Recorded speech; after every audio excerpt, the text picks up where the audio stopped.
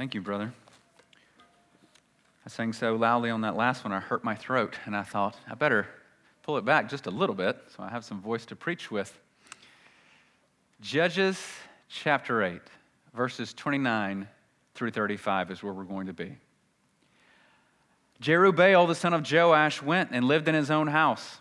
Now Gideon had 70 sons, his own offspring, for he had many wives. And his concubine, who was in Shechem, also bore him a son, and he called his name Abimelech. And Gideon, the son of Joash, died in a good old age, and was buried in the tomb of Joash his father at Ophrah of the Abiezrites.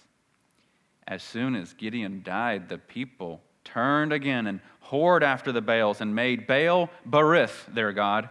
And the people of Israel did not remember the Lord their God, who had delivered them from the hand of all their enemies on every side. And they did not show steadfast love to the family of Jerubbaal, that is Gideon, in return for all the good he had done to Israel. This is the word of God. Please be seated. As you're being seated, please bow with me also. Father, I need and I want your help. We all need your help. I pray, Father, that you would please provide that help this morning through the power of your Holy Spirit. I pray that he would please soften hearts. I pray that he would also open eyes. I pray also for some that he would transform hearts, that he would take off the heart of stone and put it in the heart of flesh. Lord, I pray that some within the sound of my voice this morning, whether here present or through the internet, would be saved upon hearing this because of the power that you have through your word preached. I pray also that you would use this text this morning to build up the saints. Lord, just as Mark prayed before the sermon, that you would speak to us through the word. We love you, Lord. Please open our ears now in such a way that we will hear rightly and respond accordingly. In Jesus' name, amen. I've titled the message this morning, A Deadly Mixture. A deadly mixture, and we're going to see why I've titled it that. As I get through the sermon, it won't be immediately clear as I start off, but it will become clear as we continue. Speaking of continuing, let's recall where we have come from. Remember, Gideon, in case you weren't here recently for last week's message, Gideon has just defeated the last of the Midianites. He got a little bit off course there towards the end in why he was wanting to defeat them, because they were God's enemies. He really started focusing more on his own agenda. However, he did fully carry out God's plans. And where we find ourselves today is the Midianites are no more. And now Gideon is living with peace on all sides from all enemies with the other people of Israel. But let's see how things are going for Gideon. I believe after Gideon's battle with Midian was over, I believe Gideon's battle within himself began. What do I mean? Well, I believe it happens in two different areas. The first area we find in our text this morning. The second area is going to be really more evident in last week's text. But these two areas are this. Number one, we see Gideon battle with saying one thing and doing another. Saying one thing and doing another. Remember last week when the people asked him and his son and his grandson to rule over them? Essentially, they said, we want a dynasty. We want a king. Gideon rightly replies, as you remember, I will not rule over you as king. The Lord will rule over you. That's a good thing to say, Gideon. A good thing to believe, Gideon. But how do we see Gideon living after that? How we see him living after that is this. We see lots of gold and lots of wives, just like a king. He even names his son, who he had with his concubine, he names him Abimelech. Do you know what that word means? The son of a king. That's what it means. Or the king's son, Abimelech. So Gideon, if you don't want to be king over the people, why are you living like a king and believing you're a king? That's what question I have for Gideon here. You're saying, I will not rule over you, the Lord will rule over you. He'll be your king. but then he goes on to live just like a king and to think of himself as a king because he calls his son, son of a king. But then in verse 29, I just see the struggle within Gideon. Because in verse 29, there's more of a struggle. It tells us that he was just living in his original home that the Lord had found him in. When the Lord first found him, it says in verse 29, he went and lived in his own house, the one from his own town. He's torn, I believe, knowing he needs to just live a simple life, but also not really living such a simple, humble life, is he? Amassing wealth and amassing wives, saying one thing, doing another, knowing one thing needs to be true, yet doing another, telling the people he will not rule over them as king, yet still believing he is actually a king. Secondly, and this was more clear from last week's message, this is the second area where I believe there's this battle, there's this tension within Gideon, and he just keeps swinging back and forth between it, not really ever resolving it fully. We also see Gideon knowing that he's supposed to worship the Lord and knowing that he's supposed to lead others in right worship of the Lord, but then not actually following through with that. How? He creates a golden ephod of the gold that he requested from all the men after the battle. After all, the ephod was the plate worn on the front of the garments of the high priest. It had 12 different stones in it that represented the 12 tribes of Israel. Surely that would encourage the people to worship. In his mind, he's thinking, I want to make some sort of physical, visible symbol that the people can look at and be encouraged to worship the one true God. After all, this is what the priest wore, that God told him to wear. So let me make that. Well, it encouraged worship, all right, Gideon. The people began to worship it. But Gideon didn't stop them from worshiping it. Gideon would have known it was being worshiped. Why do I say that? Because he placed it in his hometown. He would have had full knowledge that the people in that town were worshiping this golden ephod. Instead of actually stopping it, stepping up and doing something about it, he took the easy road and did nothing. It's so much easier to do nothing than it is to do something. Do you know why? Because all you have to do nothing is nothing. It's very easy to do nothing. And that's what Gideon did.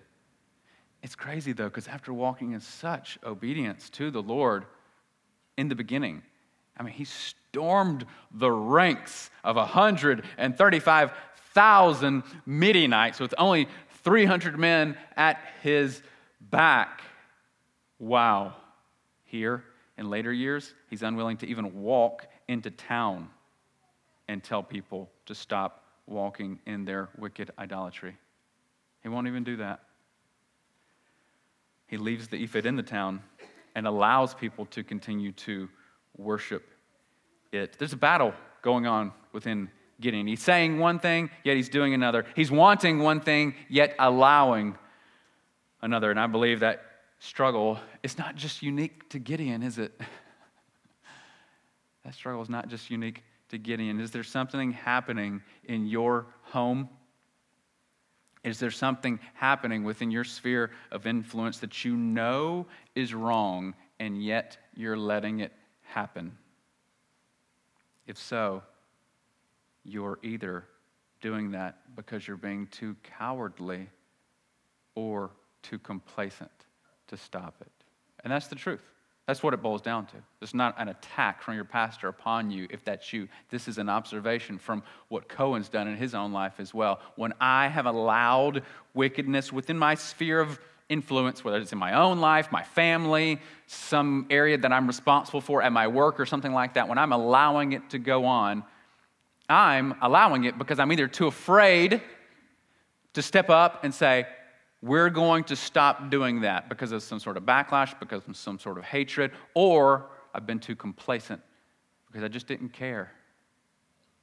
And one is a much, much more dangerous place to be than the other.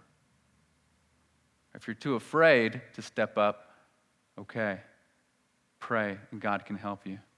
If you don't care, that shows something about your heart, doesn't it? Now, God can fix that too. But one of those conditions is a much, much more dangerous place to be.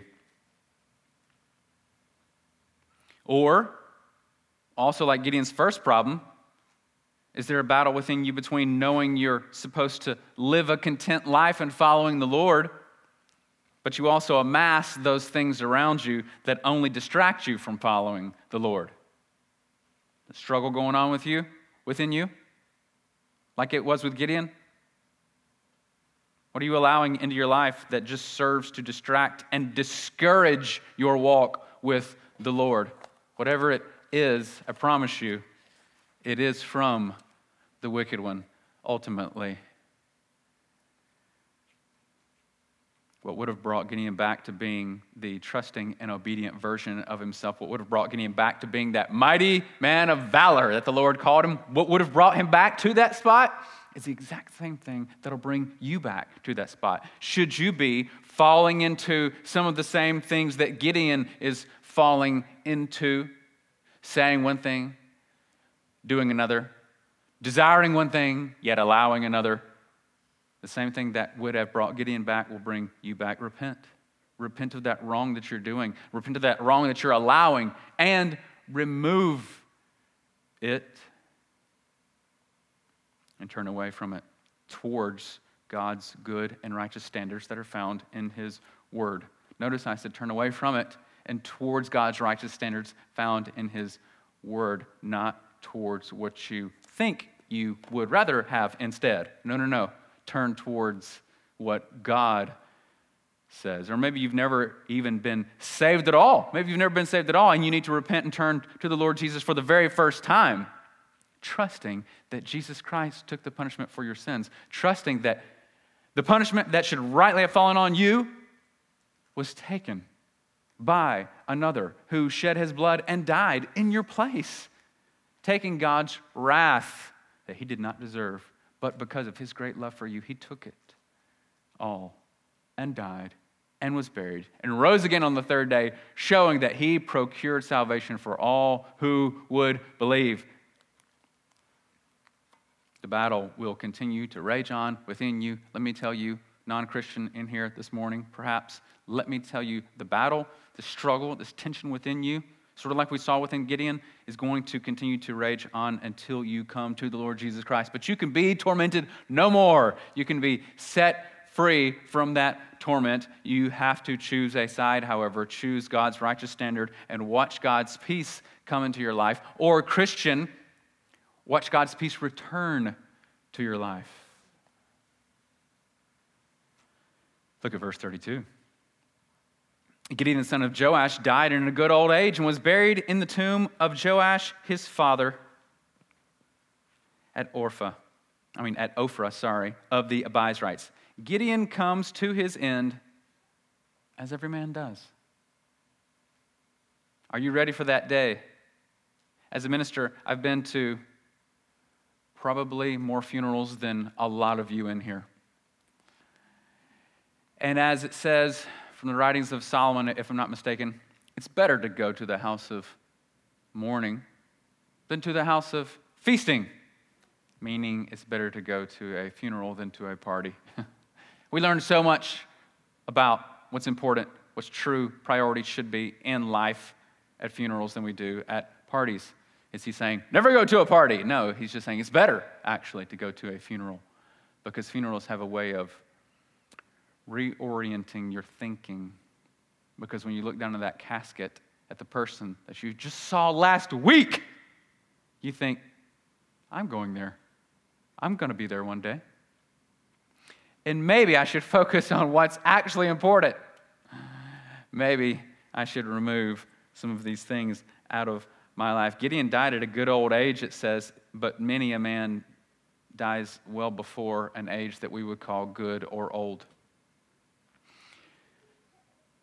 There are going to be empty places at my next high school reunion of people that were at my last high school reunion. At my next high school reunion, Jason Ford won't be there. Jason Ford, my friend, was at my last high school reunion. And then I went to his funeral last year. He won't be at the next one. The president of the seminary that I'm currently taking classes through went to be with Jesus just a few days ago. 2 weeks ago, he was doing his normal routine. Today, he's in heaven with Jesus.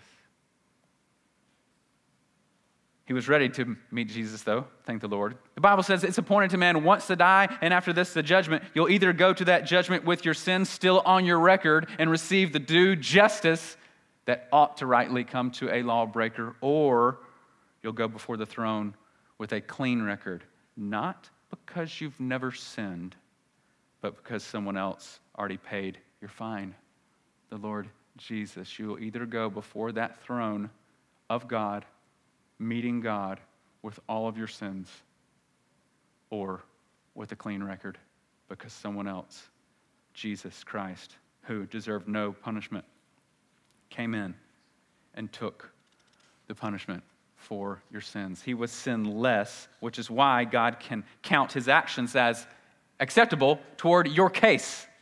Your case can be dismissed, thrown out of court. Why? Because somebody kicked in the door of the court, walked in and said, I'll take his fine, I'll take his punishment. Okay then, he can go free.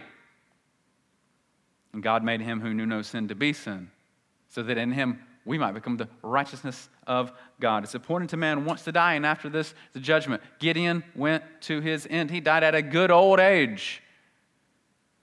Matt Faulkner, my friend who I graduated with, didn't. Jason Ford, who I graduated with, didn't. Dr. Talbot, well, he was kind of old. I'd say he made it to somewhat of a good old age, but he was still not old enough. Verse 33, as soon as Gideon died, the people of Israel turned again and whored after the Baals and made Baal-berith their god. This text makes it sound like, listen to this, it makes it sound like Gideon's body was barely cold. Gideon's body is barely cold, maybe even still slightly warm when the people showed their true colors.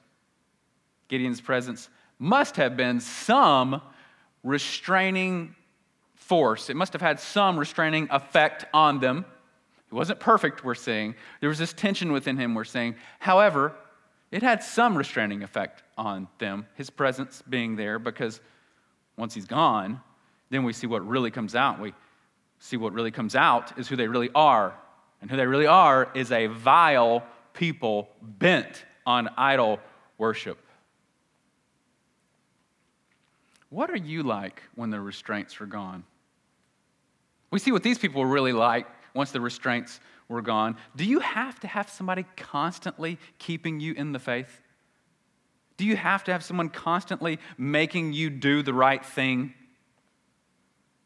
And when that person's away, do you find yourself delving into sinful, worldly passions that the Lord hates? If so, what does that say about who you really are? Isn't it time for your own relationship with Jesus? If someone always has to keep dragging you, keep making you, keep doing it, keep doing that, and as soon as that person's gone, you're like, oh, here's my chance. I'm going to do a lot of wicked stuff now that that person's gone. Thank goodness. I'm going to do what I really want to do. Just like Gideon left them at his death, that person's not always going to be around either. That person's going to also pass away one day as well. And will you then unleash the full measure of your sinful heart just like these people did when he or she is gone and begin living totally contrary to what the Word of God says? Are you going to be just like these people? It's sad and it's despicable what they were actually like. You can see what they really wanted in their hearts. But you know, it might not come off as something so obviously sinful. Your behavior when that person's gone might not come off as something so obviously, blatantly sinful as we can read here. What do I mean by that? Well, this is where the deadly mixture title comes in. What's the deadly mixture here? Verse 33 says that they whored after the Baals and made Baal Berith their god. Do you know what the word Berith means? It means covenant. Covenant. They created a false god called Baal of the covenant. Who are these people? Who are these people? These were Jews. These were the people of Israel. These were the covenant people of God. These were the offspring of Abraham, the one whom the Lord made a covenant with to bless him and to multiply him and his offspring as the sands of the sea and as the stars of the sky. And God kept up his part of the covenant, and he did that. These people, the Jews, their males are even circumcised on the 8th day as a sign of the fact that they were God's covenant people. So this covenant language is a really big deal to the people of Israel. They are who they are. They are God's special chosen people because God chose to make a pact, an agreement with this man, Abraham. And from Abraham, even to bless the whole world through one of his descendants, which we know to be the Lord Jesus. What they're doing is called syncretism. Syncretism. You can hear the word sync inside there. You know what it means to sing in sync? It means to sing the same notes or the same tone as the others around you. We're all singing the same. We're singing in sync. You know what it means to walk in sync? It means you're walking in the same steps with those around you. We're all walking to the same beat, to the same canter. We're all walking the same. Sync has the idea of sameness. So syncretism, or what we call syncretic worship, is the mixing of elements of one religion with the true religion. And it's common. It's very common in this world. You especially see it very clearly if you've ever been on the mission field, especially in Central or South America. The Catholicism in Central and South America gets mixed with some of the old ways of the indigenous people. You'll see some of the Mayans, they're Catholic, yet they still sacrifice chickens to their gods so that they'll have a good corn crop. We saw syncretism when we were missionaries in Belize. There were a people group there called the Garifuna people. They were from Africa, originally brought over as slaves.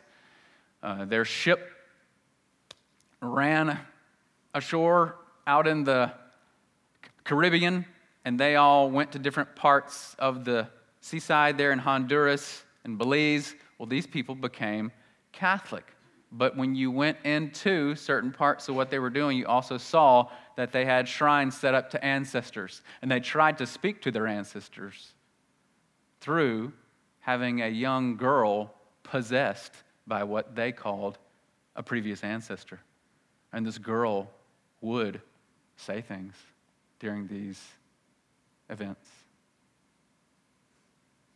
Yet, they're Catholic. When Pope John Paul II visited Central and South America long ago, he said it needs to be re-evangelized. So even the Pope said, this isn't Catholicism. It's syncretic Catholicism. It was mixed with all this other weird stuff, and it ruined it. It wasn't even Catholicism even anymore. It's so much so that even the Pope said, this is not Catholicism. Well, that's what's happening here. The people of Israel have mixed elements of a false religion with the true one. It's a deadly mixture. Baal of the covenant. And this wasn't new for the people of Israel. Remember when another restraining force was removed off the people of Israel once for a time? The people, along with Moses, when they were released from Egypt, they arrived at the foot of Mount Sinai. And Moses tells people he's going to go up on the mountain to receive God's word. Let's look at Exodus 32, 1 through 6. Exodus 32, 1 through 6. You can either turn there or it'll also be on the screen behind me. Exodus 32, 1 through 6. I guess I better turn there because I did not print it out in my notes. Exodus 32, 1 through 6. Moses has to go up on the mountain, and he's gone for 40 days.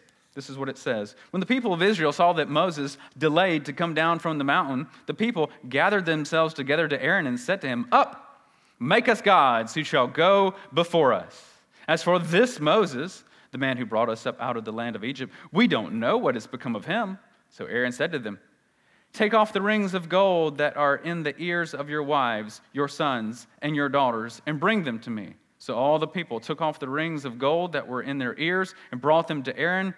And he received the gold from their hand and fashioned it with a graving tool and made a golden calf. And they said, "These are your gods, O Israel, who brought you up out of the land of Egypt." When Aaron saw this, he built an altar before it, and Aaron made a proclamation saying, "Tomorrow shall be a feast to who? The Lord." Do you see that? It's even Lord, all capitals. He said, tomorrow, in front of the golden calf. He said, tomorrow shall be a feast to Yahweh. And they rose up the next day and offered burnt offerings and brought peace offerings, and the people sat down to eat and drink and rose up to play. And what's so interesting about this is they worshiped a golden idol made with their own hands, while also saying they were celebrating a feast to Yahweh. But why is this bad? Why is it bad? They were religious, after all. They're not atheists. I mean, isn't that the worst thing to be, right? An atheist. I mean, these people were religious. Why not? Why not just leave them alone? They were people of faith, weren't they? They were believing something, and isn't that good enough? It is in our day. Just be a person of faith. Faith in what? I don't care. Just a person of faith is good enough. No, it's not. And not because Cohen says so, but because God Almighty says so. It's bad because of two reasons. Number one, it's man-made. And number two, it's man-centered. Let's talk about the fact that it's man-made. Why this is bad, why Baal Berith is bad, and why these be thy gods, O Israel, is bad, why syncretic worship is bad. It's man-made. They made the idol with their own hands, and they declared what the god was. Did you notice that? They declared what the god was. They made it with their own hands, and they said, "This is Baal Berith." Well, let me tell you something right now. If you tell your God what he's like, your God. You know, don't you? You can make idols with your hands and make idols with your mind. You know that, right? Idol worship is not just what I've created with my hands, a statue of some form. Idol worship is also making a God in your own mind that you're more comfortable with. And let me tell you, as someone who's talked to a lot of people about God, maybe you have as well, you know, don't you? There are many gods in our land. We have a plethora of false gods. Now, when I hear someone talk about Jesus, in my head I'm thinking, which Jesus? Monica and I were just talking about this Wednesday night. Which Jesus? She was hearing someone talk about Jesus, and she was thinking, that's not Jesus. And I saw a picture of someone that someone drew on Facebook about, Jesus like this, and I was like, no, that's actually not what Jesus would say or do. That's not Jesus. If the God in your mind doesn't match the God of the Bible, he's a false God. Did you hear what I said? If the God in your mind doesn't match the God in the Bible, he is a false God, and you have created him. And congratulations, you've become just like the people of Israel. You've thrown a name on it that sounds religious-y. and makes you be able to lay your head down on your pillow at the end of the night without your conscience slain, but you have worshiped a false god. If you think, listen to me right now, because this is so very important, because I see it so often, and the deception in our land is so thick, I can taste it when I talk to people. I'm telling you, it's getting thick, so thick.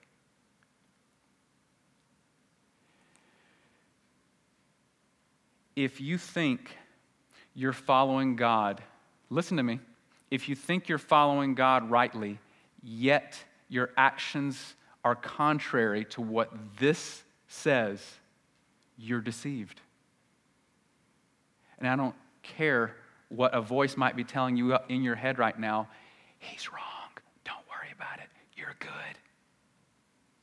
If you have that voice, that's the wicked one. And I don't know if you've seen the Lord of the Rings movies, but there's this character called Wormtongue. And Wormtongue whispers in the ear of this king whenever Gandalf walks in the room, he's not welcome. When Gandalf was the one who was there to set him free. And Wormtongue wanted so badly to convince that king he's our enemy. And that's exactly what I see a deception on this land. I see it is thick. People thinking the ones who actually love them and want their well-being, want their good, there's a voice that says, that person hates you. You need to be far away from that person. Yet the people that want their downfall and want to plunge them into ruin, that voice says, these are your friends. Hang out with them. It's so thick. I'm telling you right now, it is thick, and it's happening in multiple people who I'm talking to right now. It is thick. Syncretism.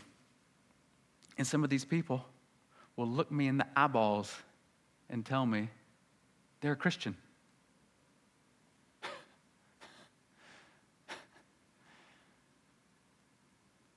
While they worship a God they've made with their own minds.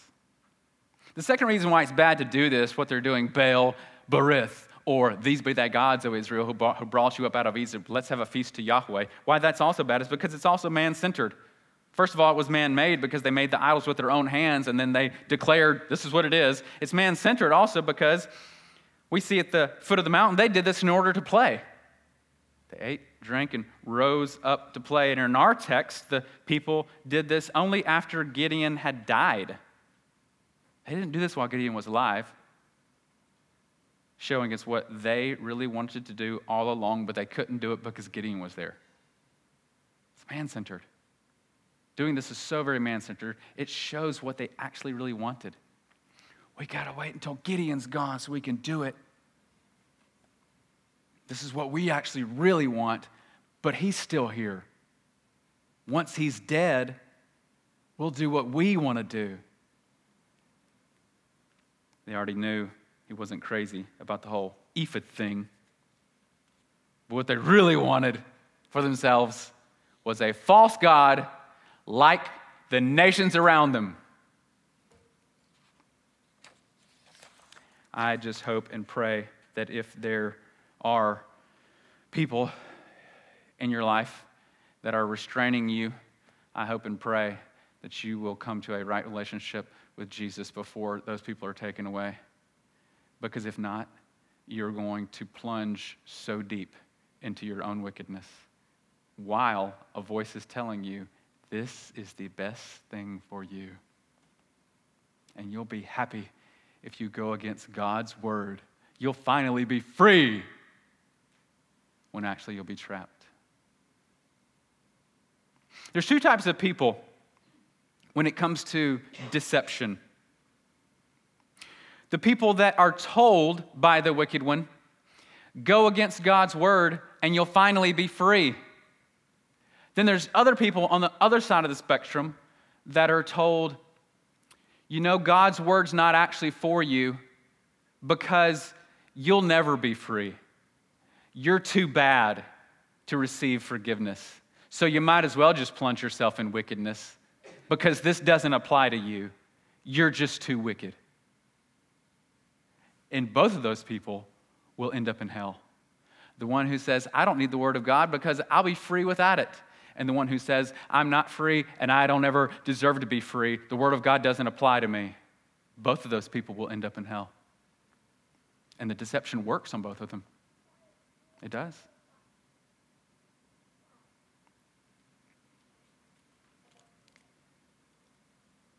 The people of Israel wanted Baal. But since they were Jews after all, they wanted a more Jewish version of Baal. Ours will be called Baal of the Covenant. For after all, we are God's covenant people.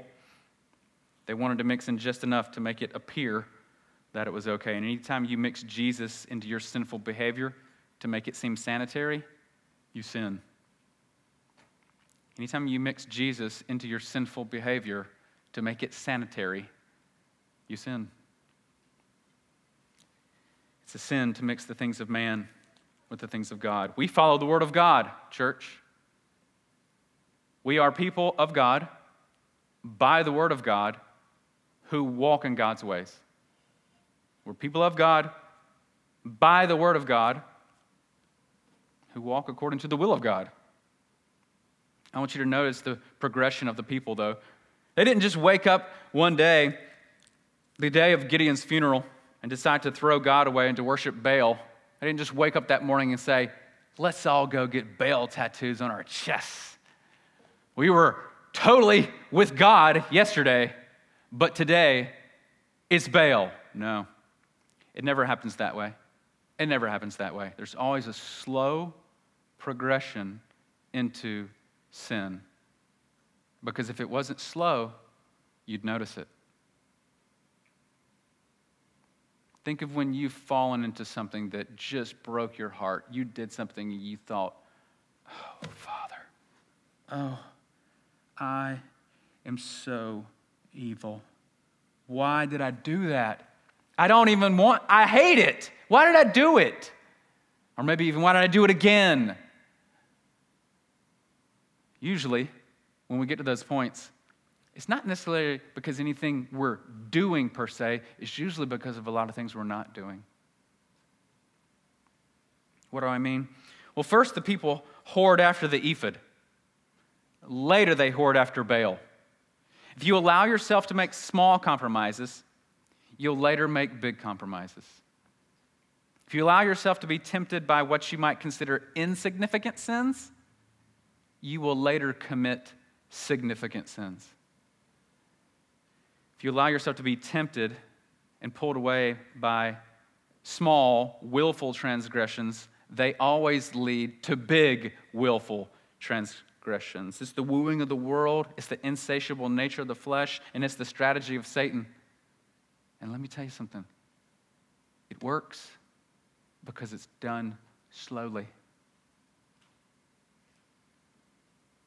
It's all geared toward moving you away from what God has said in His Word. You want to know how it starts? Look at verse 34. Look at verse 34. This is how it starts. And the people of Israel did not remember the Lord their God, who had delivered them from the hand of their enemies on all sides. They did not remember the Lord their God. They did not remember the Lord their God.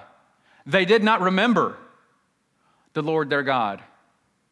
What leads to us forgetting something? You ever heard out of sight, out of mind? I have bought many a vegetable at Walmart, put it in my crisper, only to get it out 3 or 4 weeks later as a disgusting science project. Do you know why? Out of sight, out of mind. I forgot about that vegetable. I have murdered many a vegetable. I forgot about it. For Christians, our compromises with sin and the world usually again, like I said, not so much because of something we're doing, but because of a lot of things that we're not doing. When you let those things slip in, when you let the compromises slip in, it's because you've let something else slip out. Being in the Word daily, prayer, praying alone, praying assembled, church, seeking godly counsel even. It's wise to seek godly counsel. It's good for you. We all have problems. Hey, will you pray for me about this? I'm struggling with this. Hey, person who I know is godly, what should I do in this situation? When you find yourself saying, you know what, no, I won't go to this person with that. I got this. That's worm tongue.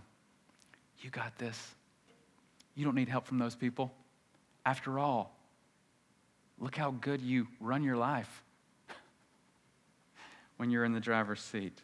When you let those things slip out and you forget the Lord, you'll always let other things slip in. They forgot the Lord. They forgot his deeds, and so they forsook his ways. They forgot the Lord, they forgot his deeds, and they forsook his ways. That's what happens in your life, in my life as well. They started worshiping other gods, and they stopped doing other things too. What things? Verse 35. Them forgetting the Lord led to them acting this way as well. Look at verse 35. And they did not show steadfast love to the family of Jerubbaal, that is Gideon, in return for all the good things that he'd done. When we go after the world, when we go away from God, we also tend to go away from those people who represent God. Just recently, there was someone around me, no one in this church, who started falling into wicked ways. I tried to reach out to that person who, before this, would take my calls, would respond to my texts. And guess what happened? Once this person got into wicked ways, and I tried to reach out to that person. No contact. You know why? Because this person knew exactly what I would say. This person knew that he or she was doing something wrong, knew it, and did not want to be around the people that represented God at that point, knowing what those people would say. They stopped caring for the family of Jerubbaal, and he wasn't even all that great, but he represented God enough that they said, forget that guy. He's not a Baal follower. Let's block him on all of our apps, lest he reach out to us, because we don't want to hear from him. You know why? He always speaks the truth.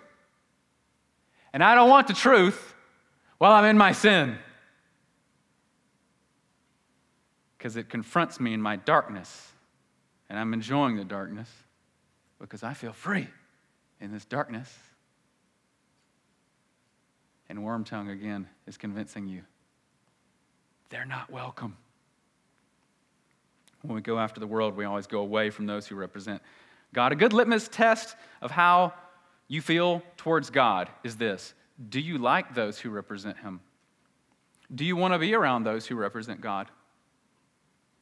Do you like being around them? But of course, to make themselves not feel the prick of their conscience quite so badly, they mixed religious things in with their sin. That's a deadly mixture. You and I will drift into such wickedness when we forget the ways of the Lord by drifting away from godly priorities and godly people. When you drift away from godly priorities, and when you drift away from godly people, but you still want to remain religious, you'll mix Jesus in with your sin.